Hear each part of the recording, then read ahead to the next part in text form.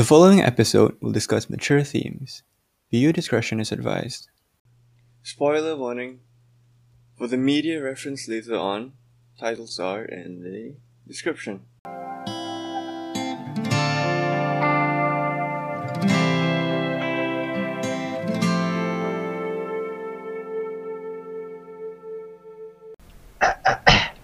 Yo.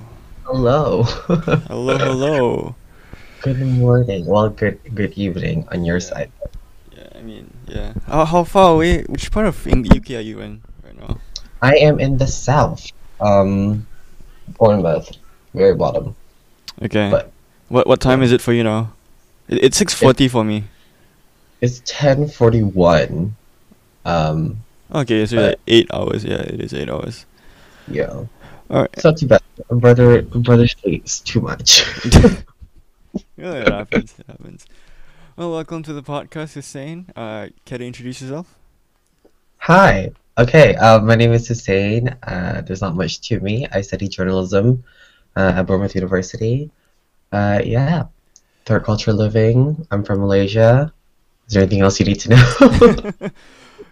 Oh, hell yeah. Well, Hussein and I went to the same high school. Well, middle school and then high school, international school, when we were in Saudi together. So, good friend of Good mine, old very very insightful. Um, ISUL life.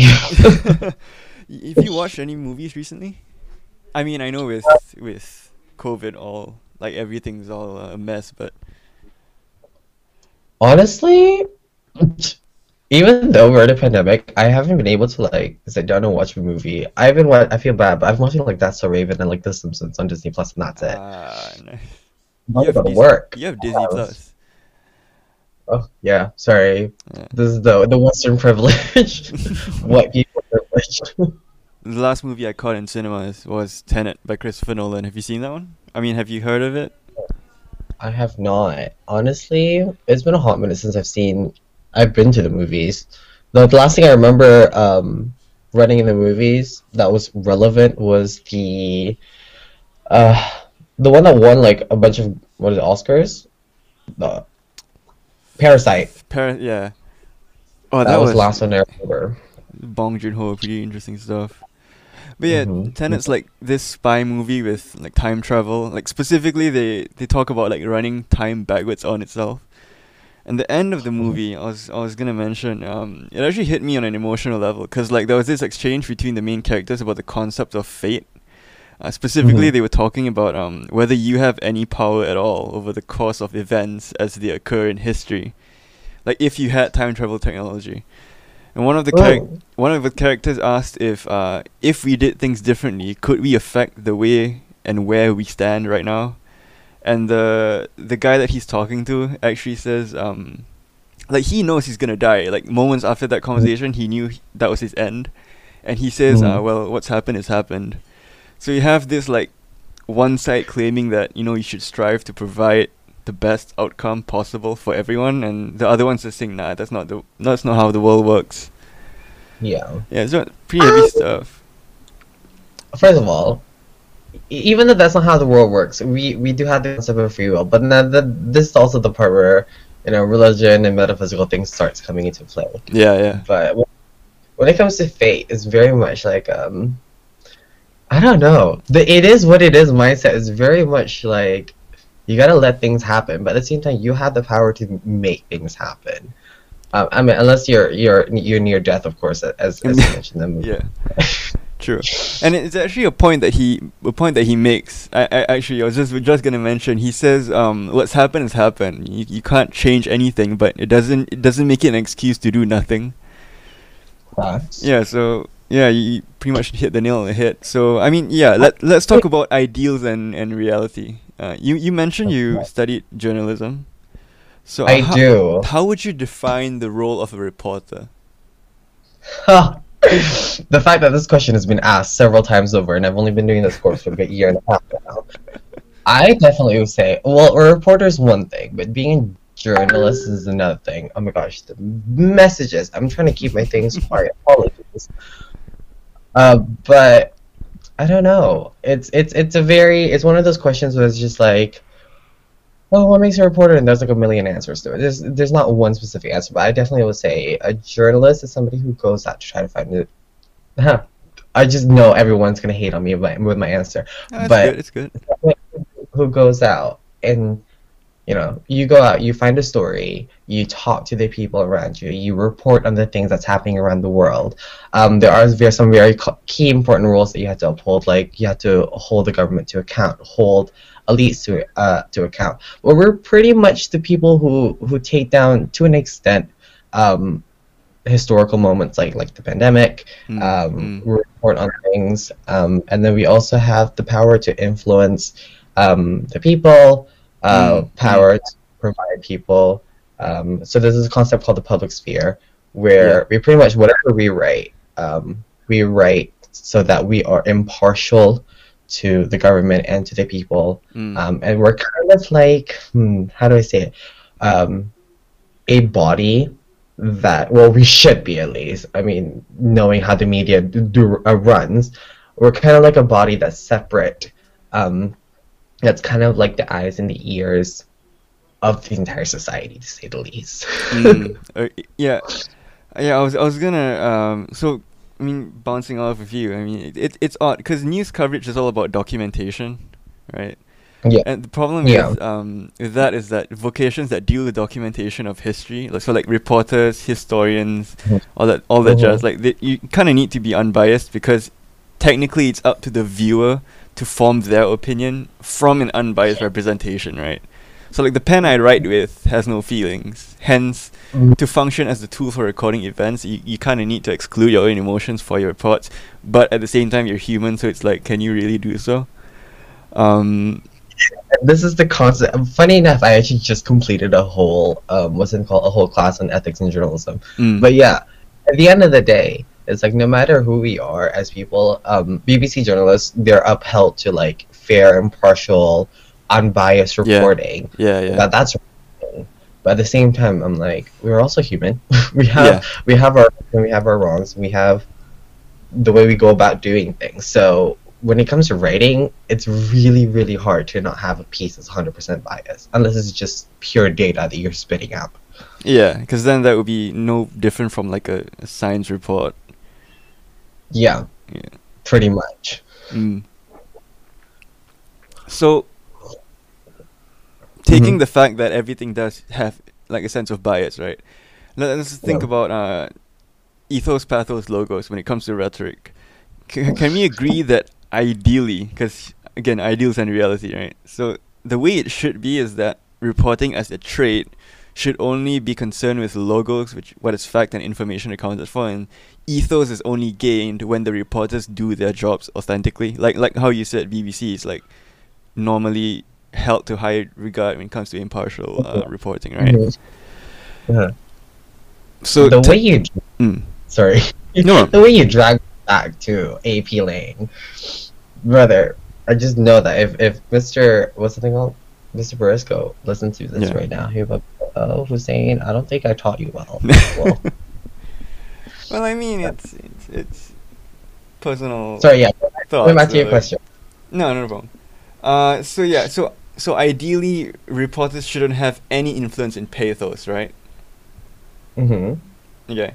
Pathos yeah, like pathos as in like emotional impact on how people like the reporter, him or herself or themselves, should not personally impact the way a viewer may feel. The viewer feels how they feel because of what they're seeing, right? It shouldn't be affected by the reporter, is it? Is that the case, or am I wrong? I'm gonna say that you're wrong. Well, of course, it's like when it comes to things in life, is the black and white. That's a gray area, right? Yeah, when it very much is circumstantial to the story you're writing. But at the same time, it's like if you're writing, for example, like the Black Lives Matter movement, or if you're writing on something that's involved sexual assault, death, we can't just be like, oh yeah, this person died, and that's the fact, and I had the credibility because.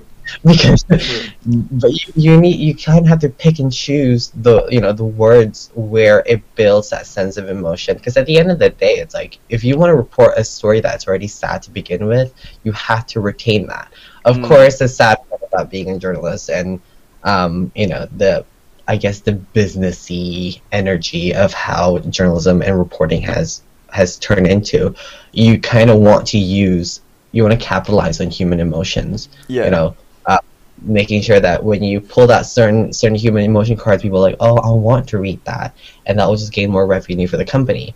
But at the same Mm. time, you have to be when logos ethos logos and pathos, it's an argument, it's a concept using for argument writing, Oh yeah, right? true. Yeah. And when you deconstruct it, it's its own separate things. But when it comes to like writing for journalism, if you purely based on just news, um that's one way of writing. You kind of have to have all three, but then the ethos things, of course, you have to build it up over the time as you are a reporter or journalist. Yeah. But yeah, definitely, I would say, pathos is a lot more important than we might think it is. Hmm. Oh, okay. So then, would you say that? Huh. Okay. So then, if you're writing a report, do you wanna? How would I say this? Like on the concept of like, let's say, covering death or covering assault, that kind of stuff, right? Mm-hmm. So like Mm-hmm. crimes that would genuinely unnerve people. Like, do you Right. like if you're covering it, would you write it in a way that makes the person that would you write it in a way that makes the reader feel the most or feel the least? Like, did you get what I mean by that? Yeah, I do. But I've only been doing this for a year and a half, so remember that. My Well, grace, but opinions at can the be same subject to change, so I think you're good. but at the same time, it's very much like, who are you working for? Who are you writing for? So when you read things from the BBC, it's like the here's point A, here's point B, here's point C. That's that. And then there's some other ones where it's either left leaning, right leaning. I can't speak There today. you go. And then centrist, of course, but that's I feel like quite rare in the thing. Yeah. Um, but hmm, hmm. This is an interesting question. Personally, when I write something, knowing it was just news purely, Mm. I try to keep it as quick, short, snappy, but sort of have the most emotional impact. I feel like that's Yeah. wrong, but I usually go down for that route. Mm. Because I want, like, a death is a really, really big thing. Mm. Assault is a really, really big thing. Yeah. Yeah. Because you want to think about these things. You want people to be like, oh, like that happened, Yeah. and that's Yeah. really happened. Like, I mean, like, if let's say if you were the journalist, let's say if I put you into my shoes, how would you go about writing a news piece? Um, that's interesting because I will preface this by the fact that I'm a bit of a nihilist and I'm a centrist. So, um, I Okay. I I mean honesty is the best policy. Like I'll tell things the way they are. But I mean again um I don't personally understand ethics in journalism. But for me, I would say call it how it is. Um, Hmm. just don't I'd stick to the just stick to the facts. Obviously, don't show a mutilated body. Don't describe the mutilated body if there's one. There's no like give the bare minimum. Yeah. I'd say give the bare minimum in terms of description. But Yeah. for you to state that this thing happened or an event occurred, yes. But in terms of like let's say if I were reporting on a riot, right? I wouldn't say how many Hmm. casualties there were. I wouldn't say how much I wouldn't describe the amount of force that was used by the police, riot police. I wouldn't say that. I would just say that this happened, what incited it, what it could be linked. Actually, I wouldn't even say what it could be linked to. I'll just say what the event was and where it was. Um, and then of course, if there were any patterns like, oh, this is in a string of riots that happened in the past, I would do that. But Hmm. that's like the most I would do, I'd say. How would Okay. you cover? How would you tread along that tightrope? First of all, I would like to say for, journalism, doing journalism, that's a like a walk path into the whole concept of freedom expression, right? But you Mm. can't believe how many rules there are tied to freedom expression. Yep. As you said, everything that you said in terms of like how you should go about reporting it. We're even though we are like, yeah, we can report on stories and stuff, there are so many, we have boxes of where we can stand in writing a story. There are certain like things that we can't report on, there are certain ways we can't report on, just based on like sexual assault already. There's so many rules around how you go about an interview, Yeah. how, and they're necessary rules because at the same time it's like you want to be human enough to Oh tackle yeah. human stories. Yeah, yeah. um I agree. but for example, like talking about like the casualties of a riot, that is something that is just naturally what the media will report on. It's like we want to know how many people is affected by this. We want to know how many people die because at the end of the day, it's like Mm. you gotta kind of tell the community, hey, like this is how many people got affected, and this is how many families and those friends and families of those people got affected too. This is the large thing that we have to go through. When it comes to a trigger warning, I don't know if this is an explicit whatever podcast. When it comes to, let's say, suicide. I'll put a trigger warning at the start of the video. Don't worry. At the start of the podcast. Don't worry. Okay, cool, thank you. Yeah, When sure. it comes to things like suicide, we have to very much just like we can say, oh, this person passed due to taking their life, if I'm not mistaken, but we can't tell them how like they do it because we don't want to be responsible for inciting an idea into somebody else, for example. So we have to be very, very careful with the words that we say and the words we choose. And that's how, like, a 300-word piece can get revised 2, 3 times over with an editor before it even gets published. There's so much harm that can Oh wow. happen with your words once it's out there. And trust me, I've been reading up on law cases of people that messed up here Oh and wow. there. Yeah. I But mean, at the end of the day, the pen really is mightier than the sword, I guess. mhm, Yeah. mhm, Um. Okay. So when you told me about really selecting what you are, I mean, of course, now we are in the realm of freedom of expression. When you mhm, brought up the concept of really zoning in on what can pass and what can't pass, it actually took me back to a two things: a book that I read and I'm reading. I haven't finished it yet, and a conversation that I saw between a rabbi, an imam, and a reverend. Oh, So now the that's a joke story. like the walk into the bar. They actually ended the conversation. They said, what's the best a rabbi, an imam, and a reverend walk into a bar joke?" I'm not even kidding. But Just the fact that you're saying that to a bar, three of the most religious types of people in the world walking to. I'm like, okay, yeah, that works. uh, yeah. So in that uh during that discussion, they Mhm, asked the imam about, I believe it was these things called hadith, and for viewers who don't know what hadith are essentially quotations that were taken from the Prophet Muhammad, mhm, and typically they're a lot more of like lifestyle stuff. Like the Quran tells you it's like the word of God, and then whatever the Prophet Muhammad says is hadith, and it's more of like advice and like what you should do, that kind of stuff. So more philosophy stuff. a guide Um, on how to live. Oh yeah, my gosh, you're not. yeah, No. yeah. But yeah. Eudaimonia stuff. So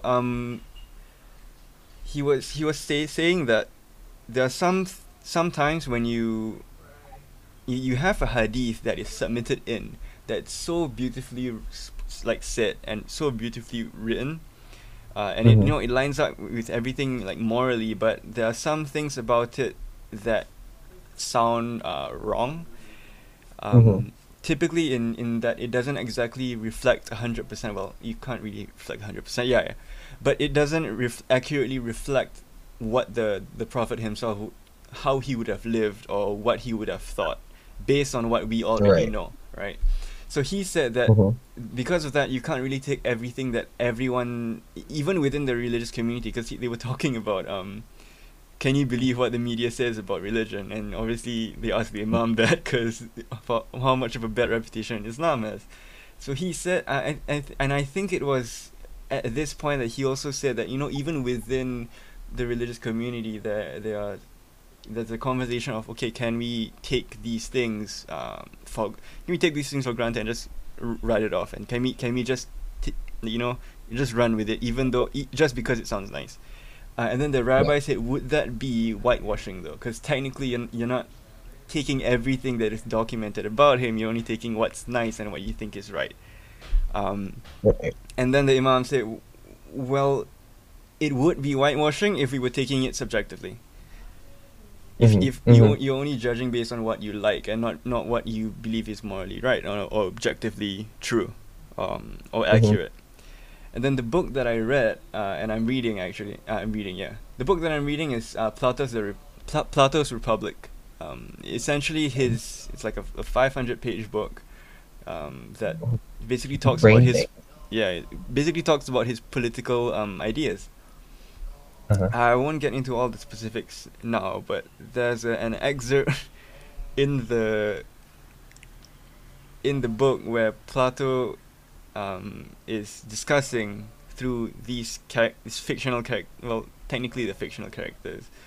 These fictional characters having a conversation, and they were speaking. Okay, and obviously since these are ancient Greek philosophers, they live in a world where Greek mythology was was gospel basically, right? And Right. and he was saying, should we teach kids that Zeus goes around sleeping with mortal women, or should we teach kids that Hades kidnapped Persephone from her mother, and that's why the seasons are a thing? And they said no, we shouldn't, because that's wrong. You're not. It's in a way you have to protect I guess a certain set of eyes, um, only Mhm. up to a point where it's like, okay, you are ready to understand the full scope of things, then we'll tell you everything. But I don't know Mhm. what you said just now about the Freedom of not expression. cutting things out, but being selective about what you write. It just brought me back to that, and I thought it was worth mentioning. This is a very interesting point because now you've taken. I feel like now I've taken me as a micro level, as somebody who's just like, yo, I write stories about certain things that's happening, and you've expanded it into Hadiths and Plato, which is super cool, by the way. I Thanks. would say when it comes to things selective, um, I see the point that you're trying to make, and I hope I'm saying the right thing here, but it's this is hard. This is hard. First of all, I'm not one, and I'm sorry, mother. I am not one to comment on anything religious, right? Because when it comes to like hadiths and stuff, a brother has some work to do. But at the same time, Yeah. I'm like, I've spoken to. Do you remember Ismail? Wonderful Yeah. man. Yeah. Do you remember? Yeah. So he and I had a long conversation about Islam, right? Mm. And we were talking about it, and we were just like, you know, it's really, really hard to try to decipher out what you want from religion because, yeah, there's the word of the God, there's the word of God, right, the Quran, and then there's the Hadith and stuff. But at the same time, you also need to be taught Mm. these things. Mm. So there's a lot of influence culture. There's a lot of influence with your parents, your friends, your family, and all of that. And same thing goes to the Plato aspect to it, like the way, because at the end of the day, Zeus is a god. How should we take his actions and present it to the rest of society? Yeah. But it's more a right now because I'm still 19, 20 years old. I don't have a say. Technically, I don't have a say in Mm. what's yes and what's right and what's wrong. Right, that feels Exactly. very much like what the parents are saying. Yeah. And over time, that's been shifted. Back then they were like, "Oh, we should not teach the kids to use drugs," but now we're legalizing weed, like things like that. It Yeah. Yeah. Yeah. it's a poor example. But when it comes to selection of what I want to go into a news piece, at the end of the day, you have to figure out like what do you want? What's the point of me writing the story? What Yeah. do I want out of this story? And then you have to go Mm. through like your analysis of is this true? Is this free expression? Is this impartial? And But at the end of the like, kids are reading some of this stuff. Kids are knowing what this stuff is. I'm not gonna go out there and be like, oh, here's how this person assaulted this person, right? Because that's not a right thing to do. But at the same time, I'm like, by the way, kids just know that if this happens, that this is not a good thing. This is actually a really, really, really bad thing.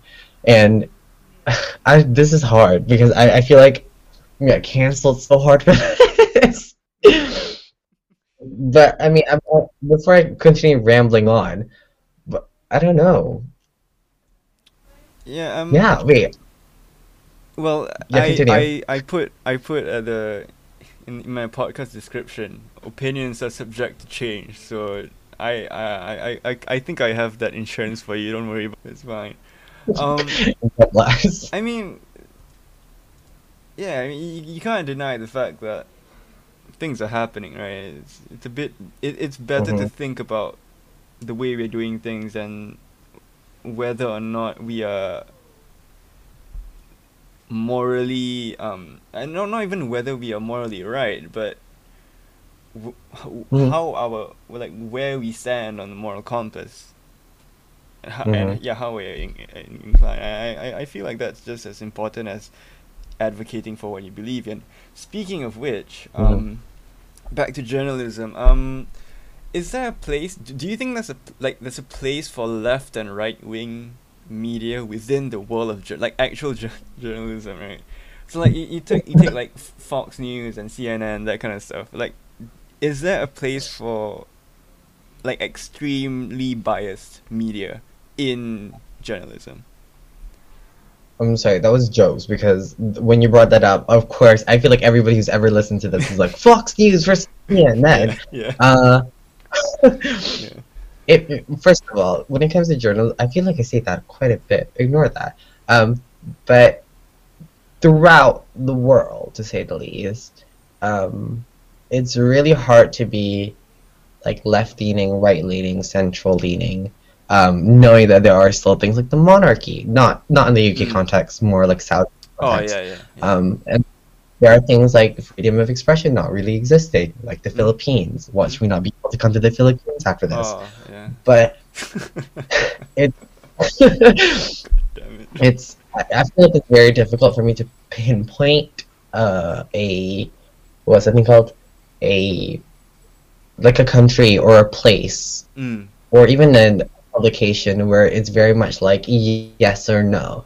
The only one I can think of is probably Fox News, but Yeah. there's probably very niche ones that are not very well known, um, or more localized, more nationalized, that is more suited to a specific side that's leaning.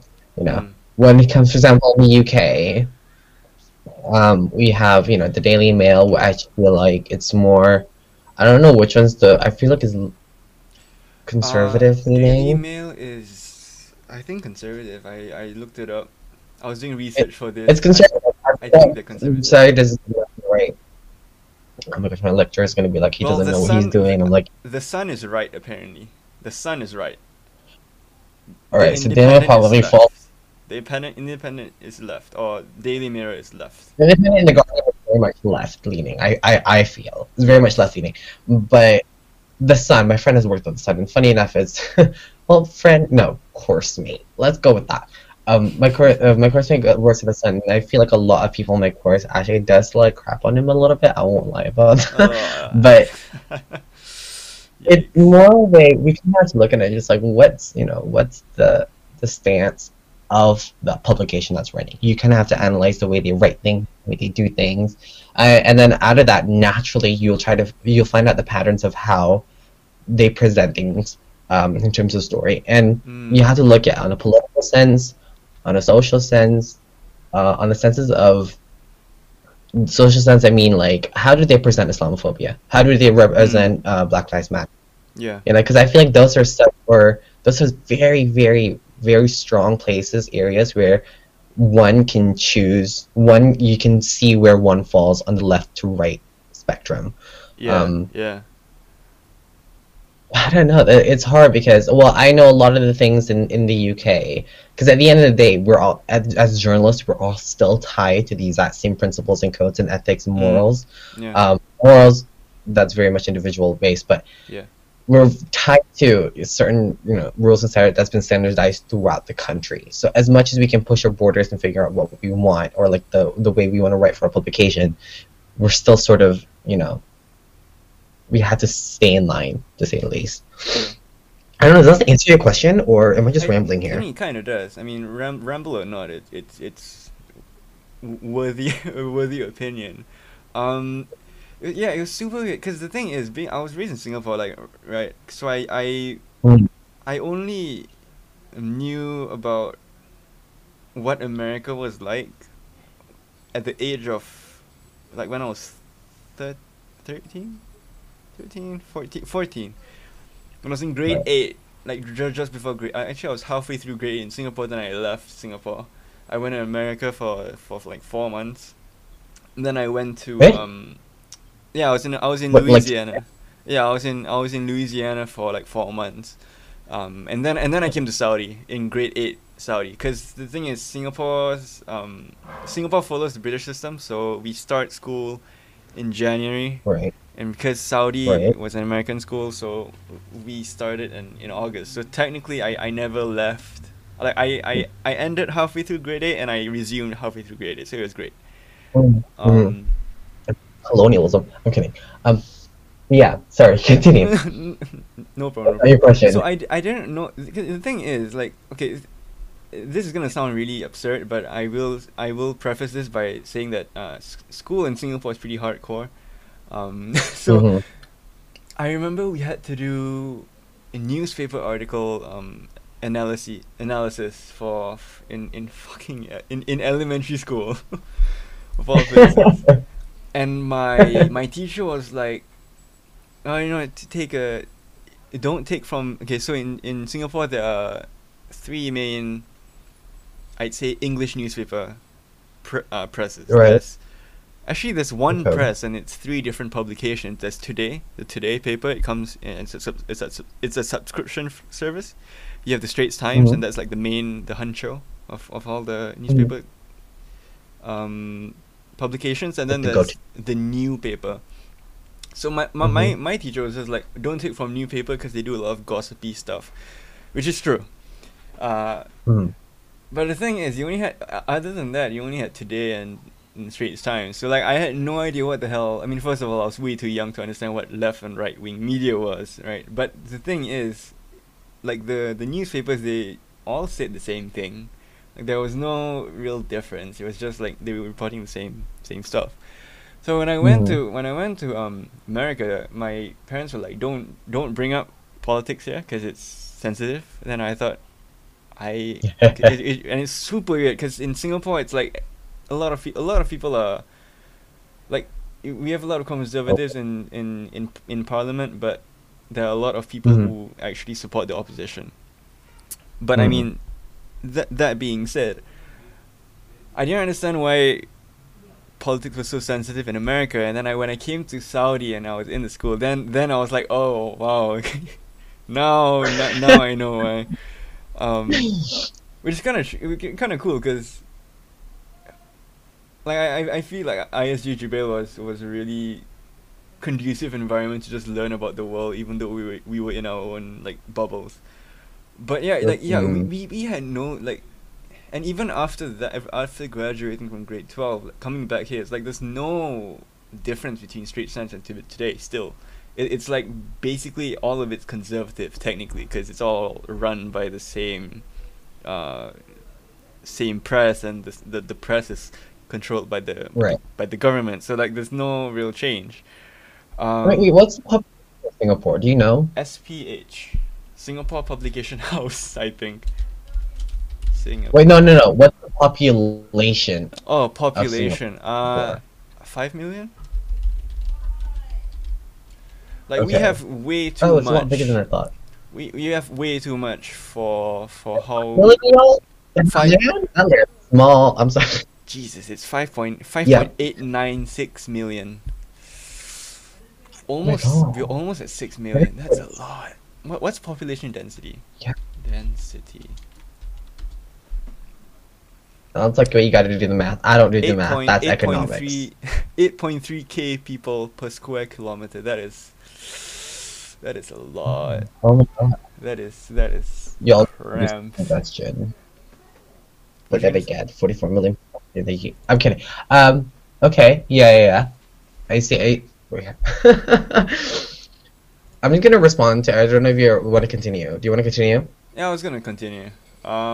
Yeah. So Okay. yeah, Go ahead. we yeah. So like we had no conservative or liberal media, right? Mm-hmm. And I Mm-hmm. was reminded of what you mentioned about the fact that sometimes these presses act as like companies. I mean, they're publication companies at the end of the day, so they kind of want to make a profit, right? And Yeah. obviously, in terms of media that is really controlled, like there's no freedom of speech in Singapore, straight up, right? Period. So with publications controlled in Singapore, I won't be surprised if the publication house in Singapore is actually paid directly by the government. It's actually a government run service, right? Mm. But do those things exist in UK, or is there a publication?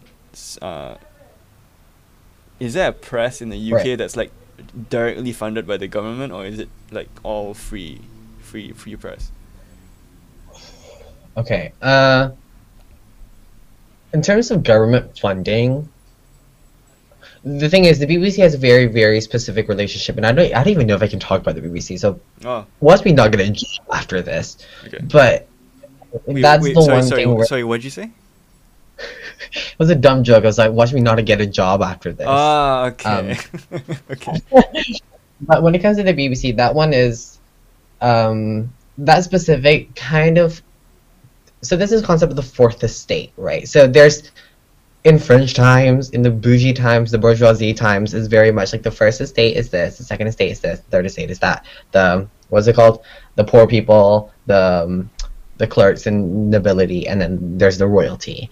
But then there's this hidden estate called the fourth estate where it's the media, Mm. and journalism, and it acts as somebody who kind of stands there impartial from everything in society, from everyone in society, and you kind of report on um, the three other estates, to say the Yeah. least. And but talking about, it's really hard for me to try to decipher it because it's fun. As much as I enjoy doing journalism, I wasn't able to figure out what I want to do in my life until I got here. So being analyzing different sorts of news publications is probably not my forte as of right now. Yeah. I will say though, in comparison from the west to the east, politics is a very, very, very big difference, as you know. Yeah. Yeah, I started off at the British school as well. Actually, if you did not know, ISHBL started off as a British school. Yeah. We had British teachers, and then over time, it was French for a moment, and then we switched Yeah, over yeah. to Yeah, the I heard American one. about that. Yeah. That was truly a time period. But but then now we can talk about the history things of what's happening, what happens back then. But I will definitely say, if let's say you're in Eastern, in an Asian country, if you look at the government already, no matter what side you stand, there's always, to an extent, is never going to appease the younger generation's version of what left leaning is like. Oh yeah. You know? Yeah. Yeah. We're very much, even like, we don't really know what side to stand. We just choose the side that's less, and that's still true with America. People, but from the recent elections, right? Trump versus Biden. People chose Biden because he's like 10 times better than what Trump is. But at the same time, there's so many things about Biden and Kamala Harris that people are like, oh, but they're still like this and like that. Yeah. So Yeah. the one thing I was gonna say is, if you do not know that there are 6 companies in the world, because this is like simplified, 6 companies that owns sort of the media and owns 90% of what you see, What right? the hell? In this whole, yeah, isn't that crazy? Isn't that? I did not know this.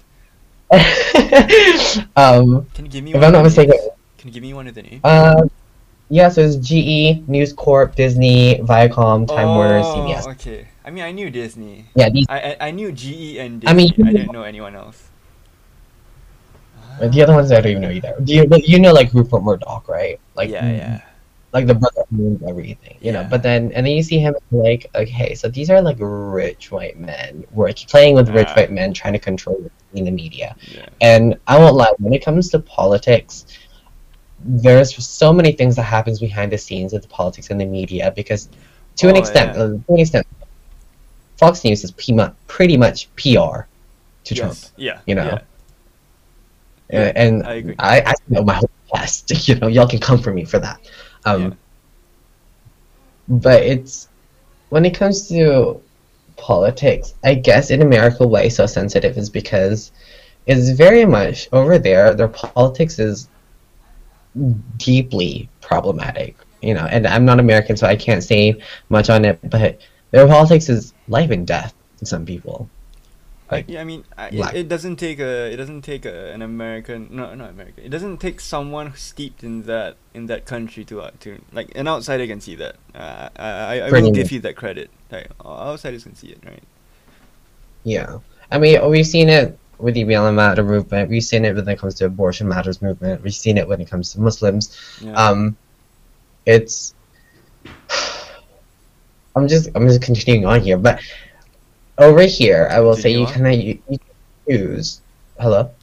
Yep. Yeah, you can choose. Like you can see which the difference between left and right are so much more starking than it would be if we stood somewhere in Saudi, if we stood somewhere in I was going to say China, but never mind. Uh, Um, yeah. in Malaysia or in Singapore, Mm. and the media will follow suit to that. I wouldn't be surprised if the media in Singapore, it's you know why are these all the same things, right? Because at the end of the day, there are certain rules where we're just like, oh, Yeah. maybe the Yeah. stories do come out this.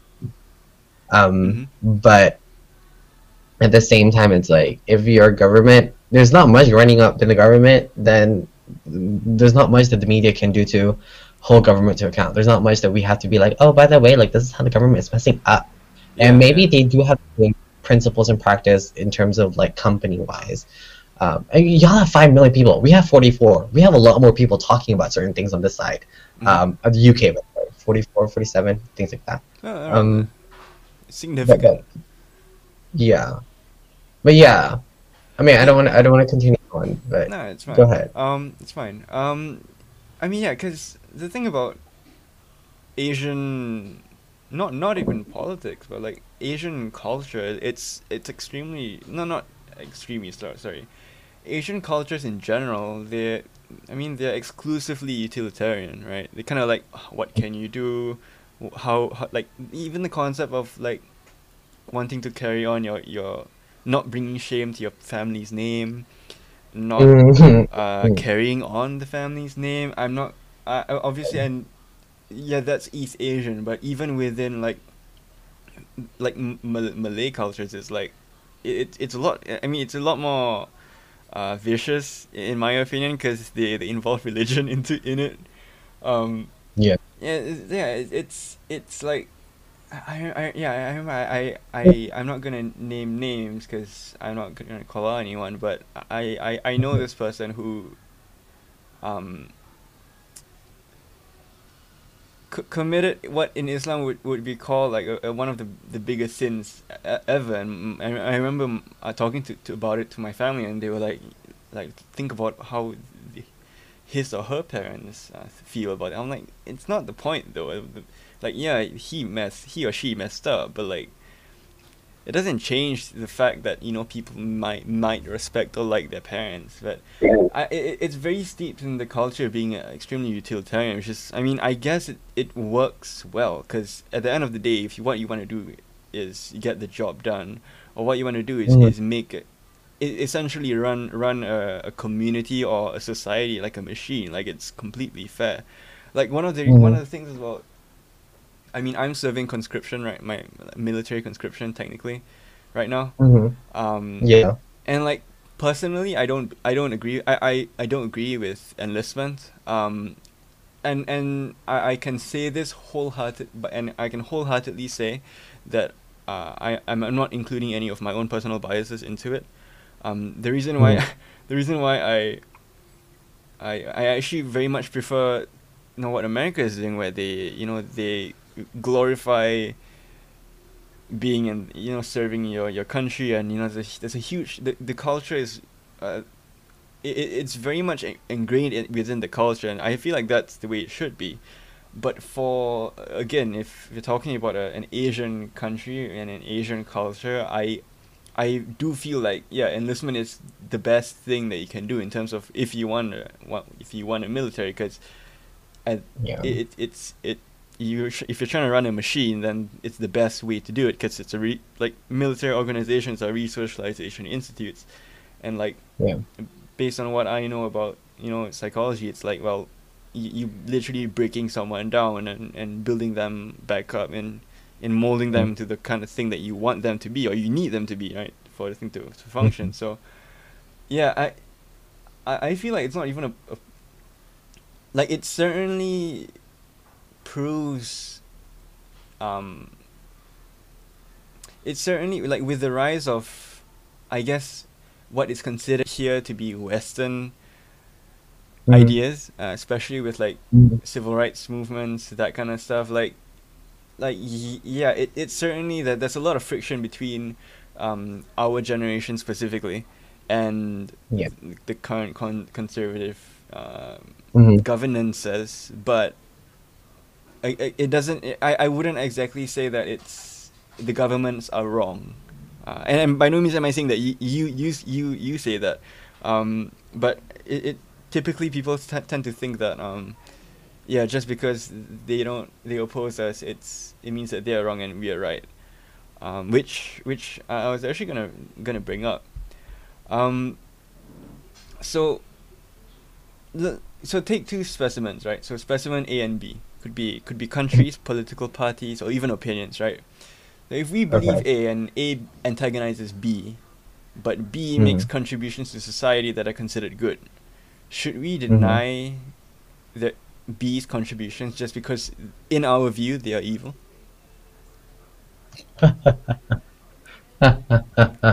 uh, you brought up like way too many points, by the way. I'm Well, gonna try to touch on a few things to answer your question. Um, you kind of have to see who. I'm very much, if you haven't realized, I'm very much like a circumstantial. It depends. What's the current looking of mm, the situation as that kind of person, So now you have to look who is person A and who is person B, like because if let's say, oh, and this is a very very, I don't know how to say, controversial topic, to say the least, yeah, in at least our countries back home. yeah, Let's say it's person A is, any regular Joe, any old man who's like, yeah, I contribute to society. And then person B is like an up and coming, a very young person who is very openly gay, for example. yeah. And then this person who's like, yeah, I'm doing this much for my community, this much for my community. I definitely say, no matter how much hatred, no matter how much, if that person's going on doing good in terms of their community, I'm just like, let them do good in terms of their community. Because, and this, Mm, by the way, full disclaimer, not saying I'm very good or this is true, whatever it is, but I know in clinically, um, inclined, I can't English. It's like we have, as countries that are governed, and I'm not saying Malaysia at least, governed by Islam, yeah. right? Governed by religion. We have to serve. We have to serve our community. We have to do things for our community. We have certain rules and ways and stuff of how you work along with your neighbors and stuff. So why would you?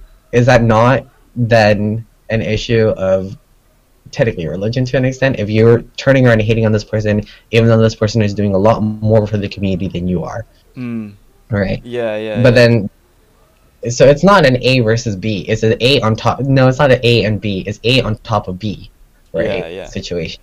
So I actually But have two examples. I hope I didn't cut you off. I actually have two real world examples I was actually gonna bring up.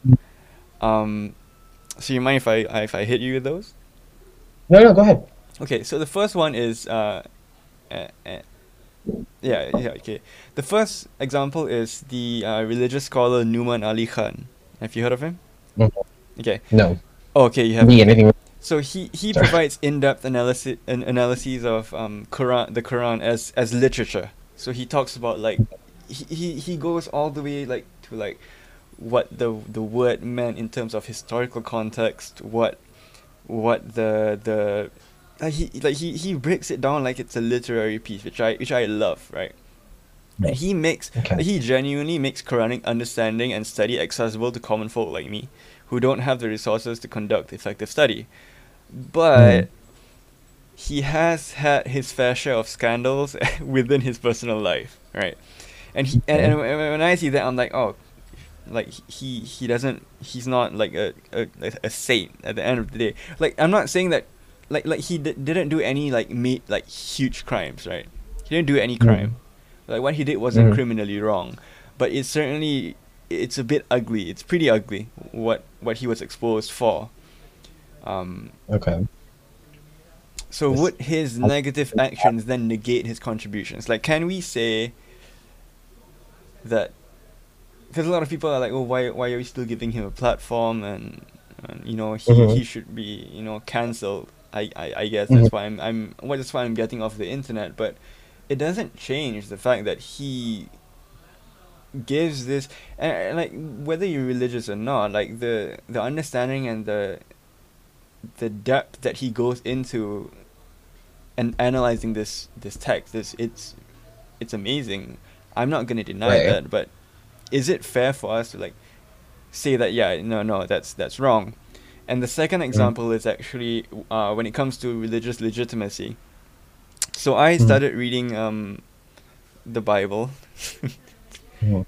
and Right. I've basically started watching a lot of videos like Frank Turak and a bunch of other Mhm. speakers who basically discussing the differences between religious denominations and a topic of conversation is actually whether or not like they bring up the fact that the original Bible as it was written Mhm. has been lost because translation and copying, and it's actually addressed in the Quran as Muslims know.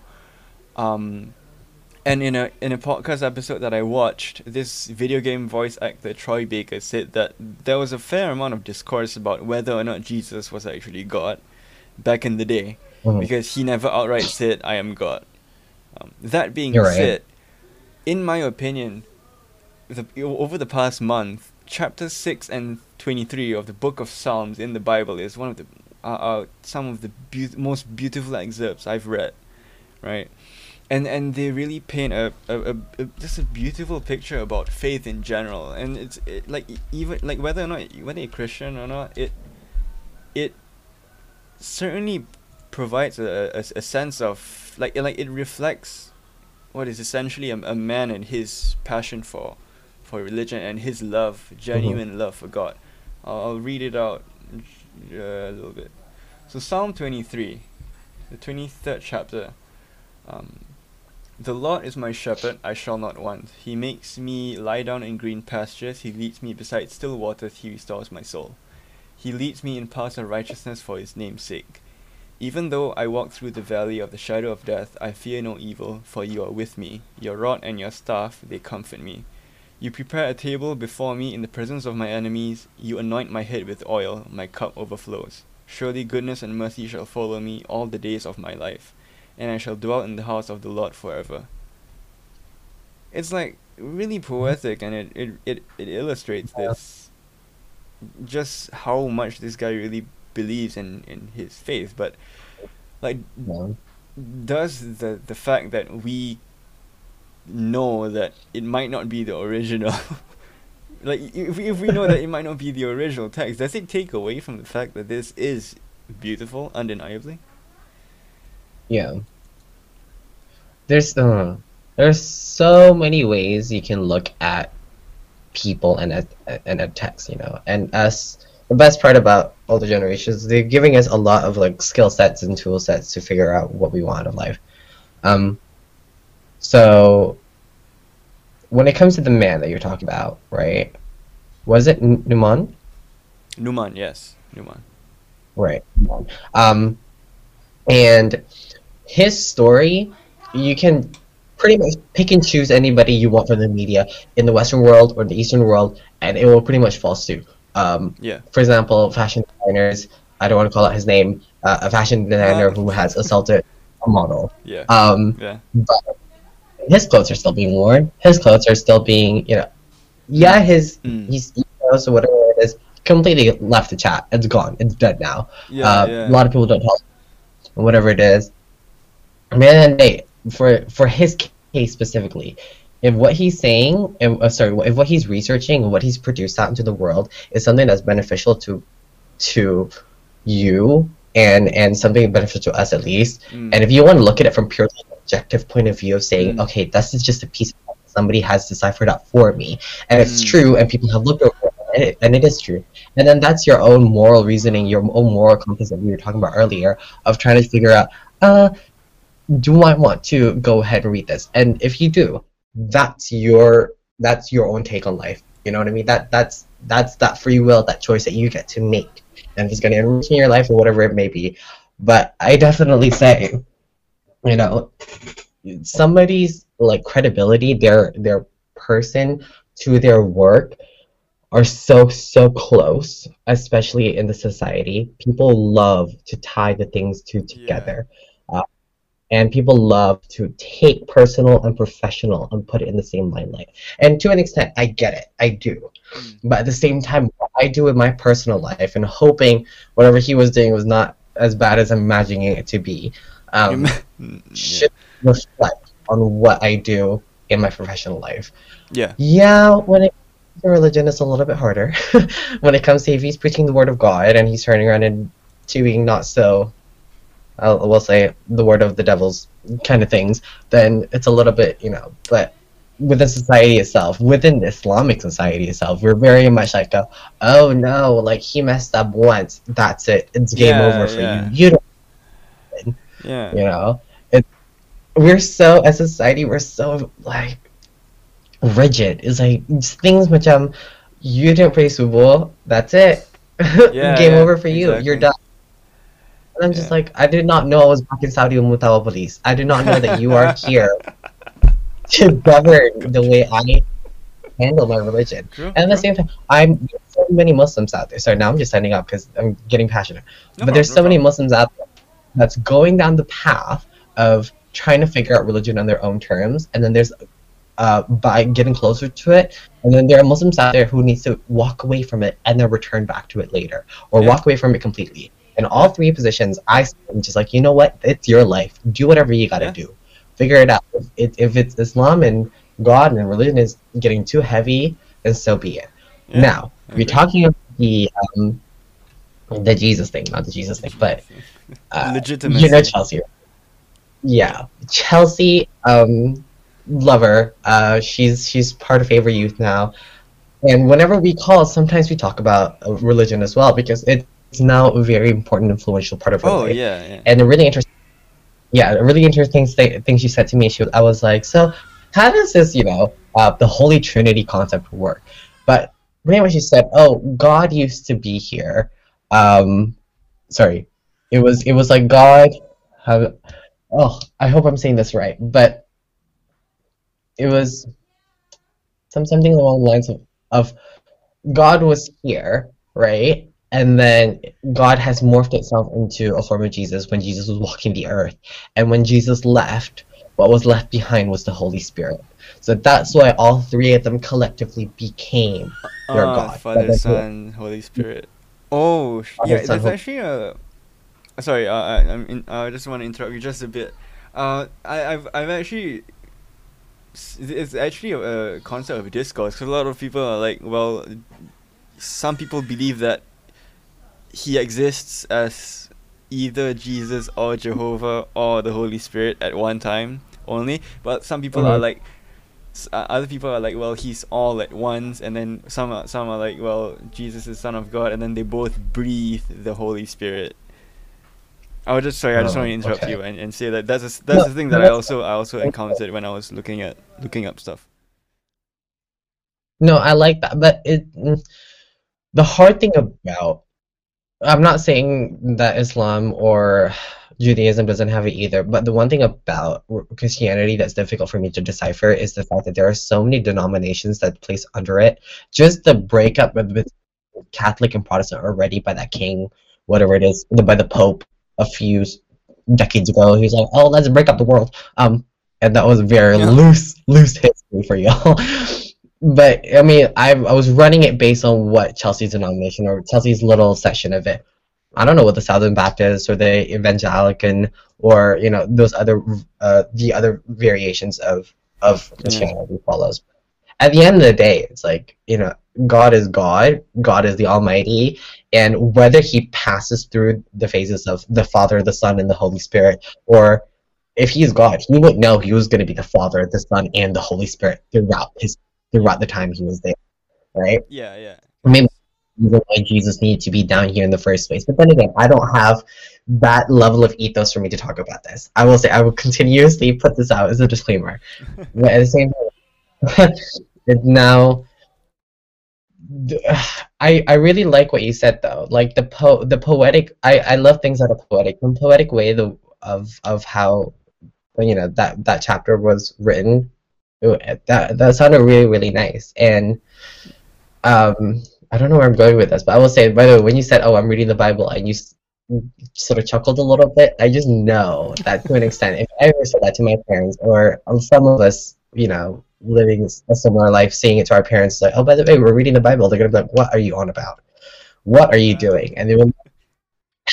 I was just like, "Read it. It's a book, Like, yeah, of course, it's a holy scripture. But at Yeah. the end of the day, if you want to read it for your own personal gain, you're not saying, "Yeah, I'm a Christian now." That's not how it works. Yeah, yeah, yeah. Because you can read something without believing in it, right? It's like you can read how do I Like say I can this? read the Communist Manifesto, and I don't have to turn I was around and about be. to. I was just about to say that. You Yeah. can read the Communist Manifesto or Mein Kampf, but and not follow either Karl Marx or Adolf Hitler. You. There's a difference between consuming something and applying it as your own personal philosophy. It doesn't Mhm. change the fact that um I mean, and it's actually a sentiment that I've also been thinking of. It's like, well, if as someone who is born into religion, like Mhm. like I've always seen of like, okay, you're either Muslim or you're not, right? And Mm. that is the way it is. But then and even like the way Christians and I'm certain actually every single religion it's like, oh, you either believe in this or not or you don't. Mhm. And we believe that what the texts and the canon says happened, whether or not people believe in what we believe in or not. Mhm. Um, but the thing is, you kind of have to like see from the other side. Like to them, this book doesn't mean anything. Like yeah, this book exists, but it kind of doesn't make a difference to them, right? And Mhm. if you think about it on our end, like yeah, that's kind of like the way it works for us too. Like it's a two-way street. Like just because I read the Bible doesn't mean that I believe it. And I'm by no means I'm not trying to say this to like defend myself or anything, but like yeah, I mean there's unfortunately that seems to be a lack of understanding on the part of the I guess elders in within religious spaces that kind of Mhm. hinders them from understanding the fact that people can do what they want. It doesn't mean that they're going against you just because they acknowledge the other end, right? Pretty much. Yeah, yeah, It's the thing is when it comes to now we're just talking about religion. Right? yeah. I'm I the mean, honestly, this podcast is whatever. So don't worry about it. yeah shifted Don't and worry it's about more. I love conversations that run off like this. it. It's up to I will say this, and I don't know how I feel comfortable saying this or not, but I don't think to an extent now what I have learned. I have yeah, of course I've learned the basic rules of Islam, whatever it may be, and I've learned Islam in an academic setting. Yeah, But at the yeah, same, I don't think I'm learning Islam in the way that God and Prophet Muhammad has designed for it to be. I don't, and I will not return. I will follow suit to it eventually. eventually in life where I'd be able to sit down and be like, okay, how do I want to tackle reading Oh up in yeah. Islam? Yeah, But yeah, right yeah. now it's like, okay, this is what this imam is saying on YouTube. This is what my parents are saying in one way. This is what my family is saying. This is what society is saying. Mm, I mm, don't think the religion that was handed down to me, and I'm not gonna blame like generations above me because how the generations that run before that and the people that run around and talking about scriptures and writings, and that falls with Christianity, that mm, falls with Islam, no matter what it may be, right? They are the ones who gets to choose to be selective, as we want to say what should the new generation people know, mm. you Yeah, know. yeah, yeah. And then now we have to ask ourselves, which uh, caliph, Caliph. is that the English Leader. version? Caliph. Wait, Christian is what? Is that no? Is that the English version? Caliph, yeah. Caliph. Like the Khalifa, yeah. Caliph. Yeah. So it's do we get a chance to choose because different areas of the world follows a different khalifa, Oh, but oh no, no, no. Those are imams. Those are they're not imams. moms. Yeah, Wait, they're like the Hanbali, Hanafi, Maliki, Shafi'i. Those are imams. not my non-religious. It's The way that my parents are going to cancel me, fine. the It's way my fine. parents It's throw me out of this fine. house, this podcast, mother, I am so sorry. But yeah, I mean, you still get the idea though, so it's fine. Don't worry about it. I'm just, I feel like, by the way, personally, when it comes to Islam and I love the religion, I live by the religion, I follow a lot of the morals and principles and codes Oh that yeah, yeah. abide by in the way I live, but at the same time, I do struggle with it a little bit. There are just some long-standing questions where I'm just like, if that is so Oh, wrong oh in the yeah. eyes of society, why is it not, 100%. written off in the first place? Like, if it's Yeah, so yeah. bad that we want to read the Bible, right? Then it should have been said, oh, that was makhluk, by the way. You should not be reading the Yeah, Bible yeah, and never Bible in yeah. Islam. I'm like, I don't know, but Which is cool, when it comes cause to yeah, yeah, like when you mentioned about you not blaming the past generations, I actually I kind of agree and at the same time believe completely opposite to you. I actually very much outright like there was one point in my life when I actually thought yeah I'm leaving Islam, like I'm genuinely leaving Islam, right? But then Mhm. I thought about it and I remember telling my parents that. And then I thought about it. I was like, and then I talked to them again. I was like, hey, I don't I agree with what the Quran says in terms of what it morally and not just the Quran but the Hadith. Like I in terms of morality, like yeah, Mhm. there are some things that I don't agree with. There's some aspects of morality and ethics that I completely disagree with when it comes Mhm. to when it comes to this religion. But I was like, there's the fact that I had this delusion of what my religion says a lot Mhm. more about me and the way this religion is being taught around. Sorry, there's a baby in the background. but No, but the that's way the okay. religion is taught and what the religion actually says. So I'd say Mm. that I actually wholeheartedly agree with you in terms of like yeah, there's a huge disconnect, and I do acknowledge and I do realize and I do acknowledge that, and I agree with you that that's a huge difference between maybe what the religion is actually saying and what the people who are spreading it are saying. Um, Yeah. but I just I, want I to would I say, would actually very much blame past generations for doing for that problem. Like I would outright say yeah, like my parents' generation like messed up, or like the generation before that messed up, or maybe culturally, like the Malay culture like really messed up when it came to these kind of things. I'd say. I I mean, I'm right there with you. The way I presented that, maybe it was not the best. Not the best way, because I do to an extent agree. I do to an extent, because at the end of the day, I'm like, and this is a very very bad example because it's not true. By the way, it's not fact. That if my parents are around me, or like if some random mom turns out to be like, oh, by the way, you have to pray 5 prayers a day, right? Just remember that in terms of Islam. And Mm. I'm like, okay, cool. Is that true? Is that what the Quran says? Is that what the Hadith says? Yeah. Whatever it may be. Yeah. Um, we know it to be true. But at the same time, it's like I can't.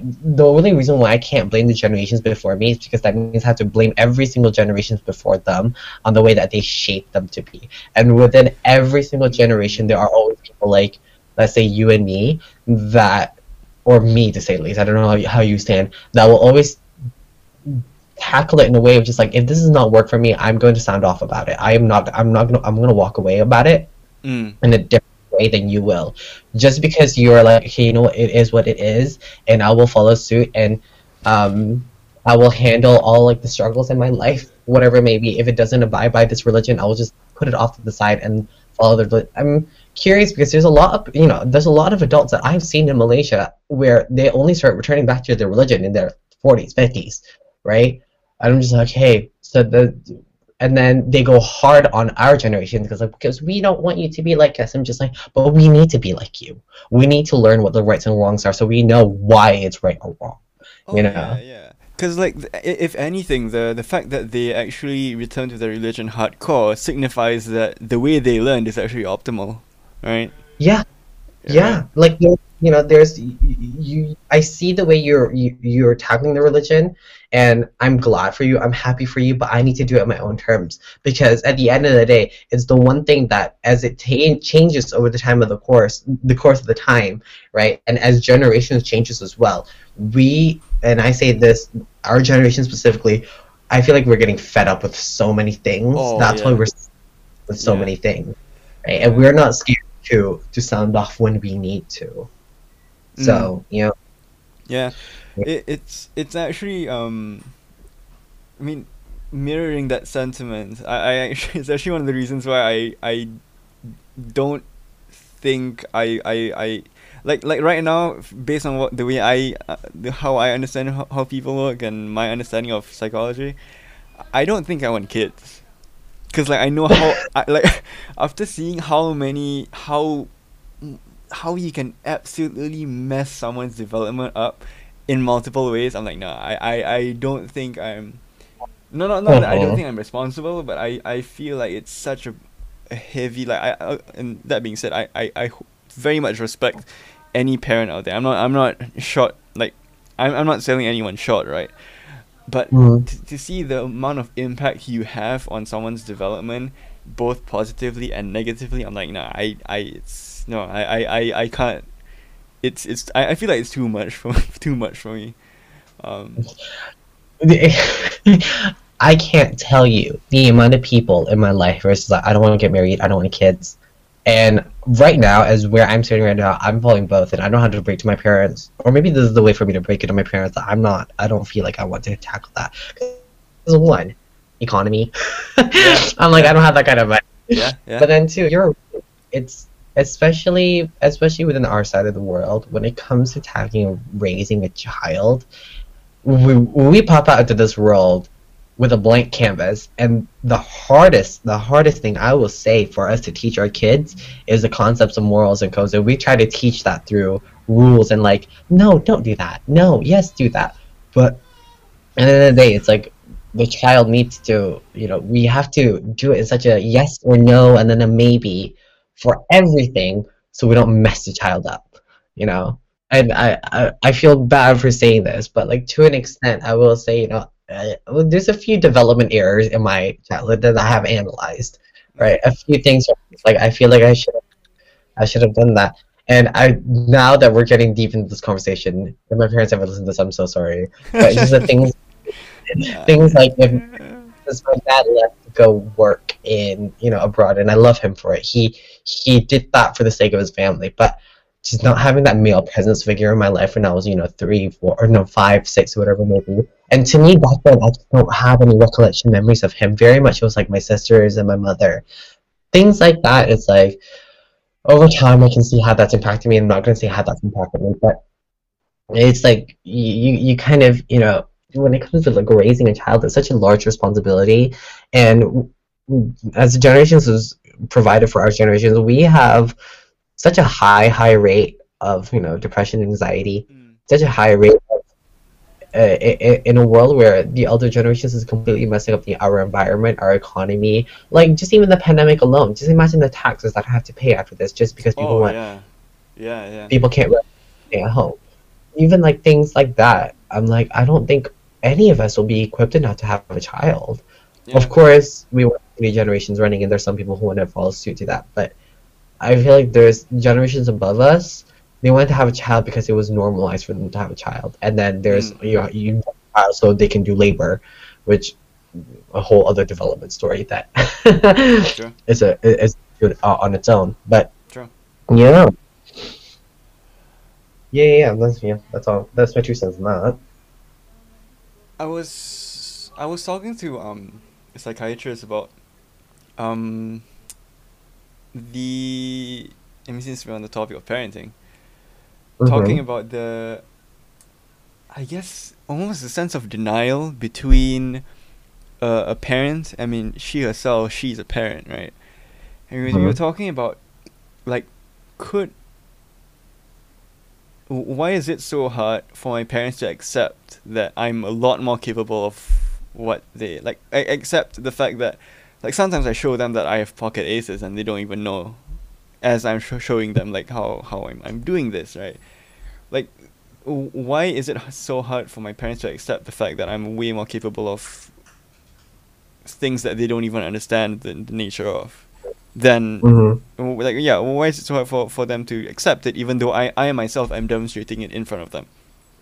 Mm-hmm. And she was mentioning about the fact that, yeah, I mean, because your parents, since they have that role of, yeah, the guardian, and they're technically the main teachers in your life, you kind of get a sense of almost entitlement. Like, they feel like they are entitled to almost like Right. limit it, right? So, Yeah. of course, it's a lot more intimate because they're your parents, and not I'm not saying that the entitlement is a bad thing, but it Mm-hmm. certainly hinders it because it's hard for them to see that you can exceed them. Like, as much as they want you to exceed them, it's hard for them to actually go through the motions and see you do it, right? And Mm-hmm. she and the psychiatrist, she herself said, yeah, when her kids grow up, she's gonna have problems with seeing that too. Um, Yeah. but I mean, yeah, but then the question is, like, what gives? I don't know. I will. Actually, Yeah. Go ahead. to kind of tie this back to journalism. I think you know that I'm a gamer. Mm-hmm. I have a deep sense of, but recently, I've had a really deep sense of appreciation for video games as art forms. I Oh, mean, my favorite game is Hellblade: Senua's Sacrifice. It's a really well done game about a I'm Celtic. surprised it's not legal. Yeah, what'd you say? I'm surprised it's not legal. Knowing No, how no, no. much you click on Well, in high school. well, the thing about League is now the companies, like, they just want to do. They basically become like Disney. They just All doing right. stuff for money. They're not really doing it for art, I'd say. Right. Um, I mean, they still produce good content, but yeah, the motivation seemed to be in the wrong areas. That being said, yeah, so, like,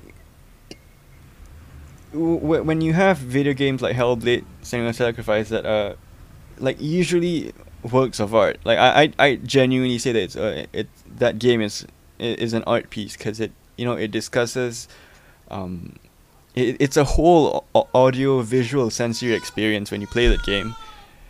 Mm-hmm. That, and it actually tackles the concept of schizophrenia very well, I'd say.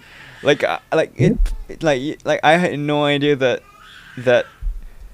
like, I genuinely, like, I played that game and I genuinely thought I was losing my mind, and then I and then I watched reviews and they were like, yeah, like, some people who have schizophrenia play and they're like, yeah, this is what I go through, and when they say that, I was like, damn, that's insane. But, Mm-hmm. as you know, since these things are works of art, but they're done by whole companies instead of single individuals, and commercial Right. products concomitantly. Journalism and reviews are done for these games. Okay, so now the thing is, I don't know if you know about this, but video game journalism is a pretty touchy subject within the community. Because it's riddled What? it's riddled with controversy, especially when it comes to big names, so like IGN and stuff. A big complaint Uh, I hear is that I hear is video game journalists themselves form opinions even though they can't actually play the games themselves. And by can't play the games, I mean like in layman terms they suck at the games.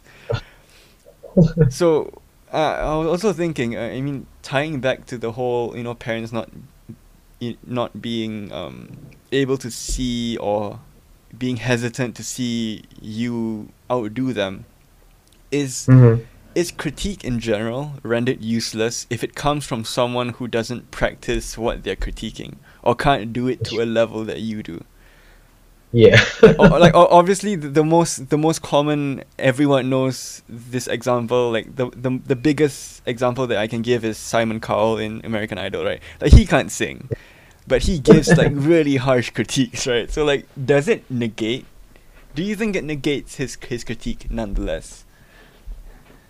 First of all, it's like you kind of have Simon Cowell has built his ethos.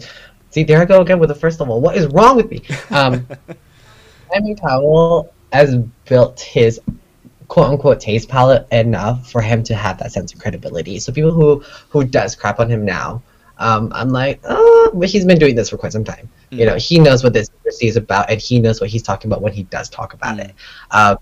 And is there any time where you've seen him press the X button and you're like, oh, I kind of disagree with him?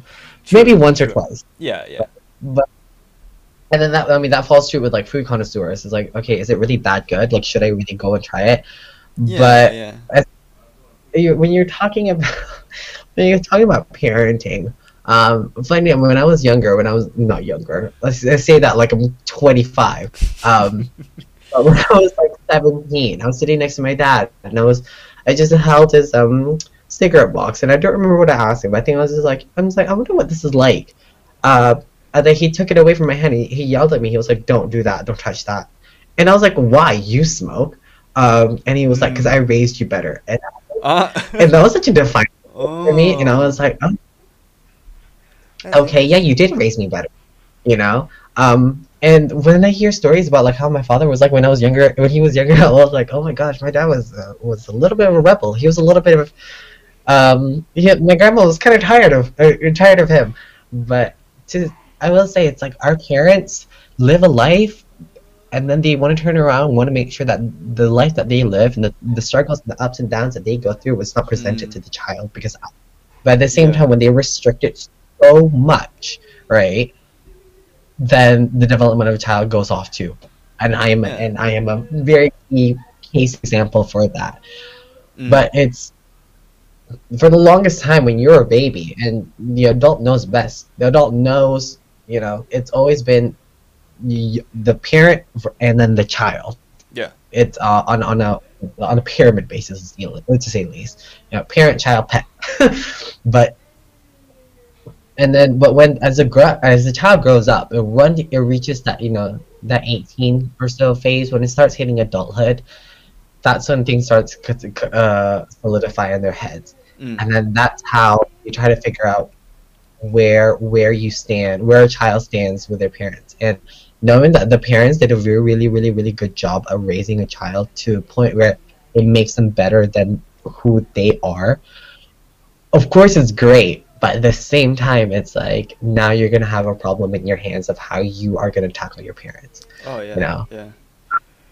That's when argumentation comes in. That's when it's like, this is my life. It was like, yeah, but I raised you. And I'm just like, I know.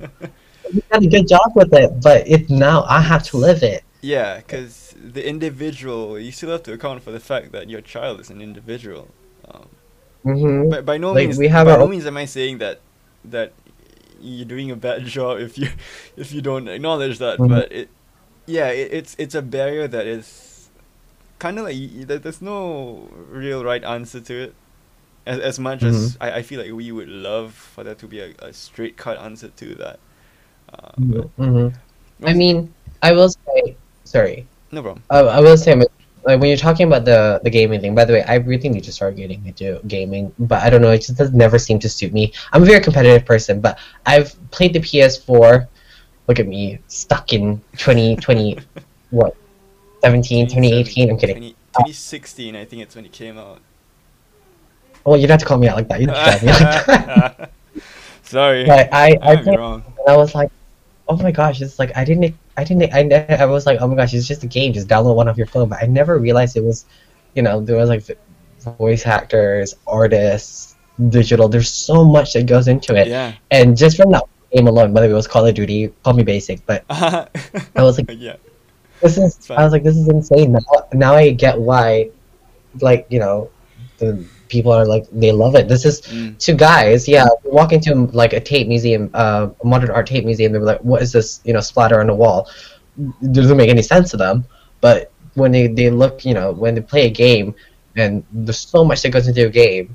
I'm like, yeah, this is their form of art, and that's interesting. The game that you brought up, about schizophrenia, that's Mm. very fine balance to walk in.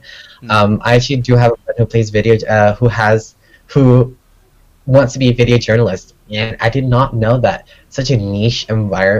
environment of journalism, niche area of it, could have problems. Yeah. I didn't realize it until like recently as well. I was like, wait, people have a problem with video game journalists, and I went down the rabbit hole. I was like, oh shoot, yeah, there's a bit of a yikes. I mean, I will say, like, I don't wanna shit on him. Oops, sorry, I swore. No problem. And I'm not trying to, but I will say, like, let's say if the great thing, he buys his games, he plays his games, and he takes time learning about the games. And I will say he's really good at gaming. Like, we have game nights sometimes, and he does great things. But at the same time, I'm like, okay, but how do you turn that into having a fair and impartial? Because at the end of the day, now it's a game review, Yeah. and will that account for journalism, Yeah. or is that just something more of a marketing Mm. energy? Mm. Uh, And yeah, that, I don't that's know. that's That's a the, fair the way. point. I'd say that's a fair point actually. Yeah, yeah, and Mm-hmm.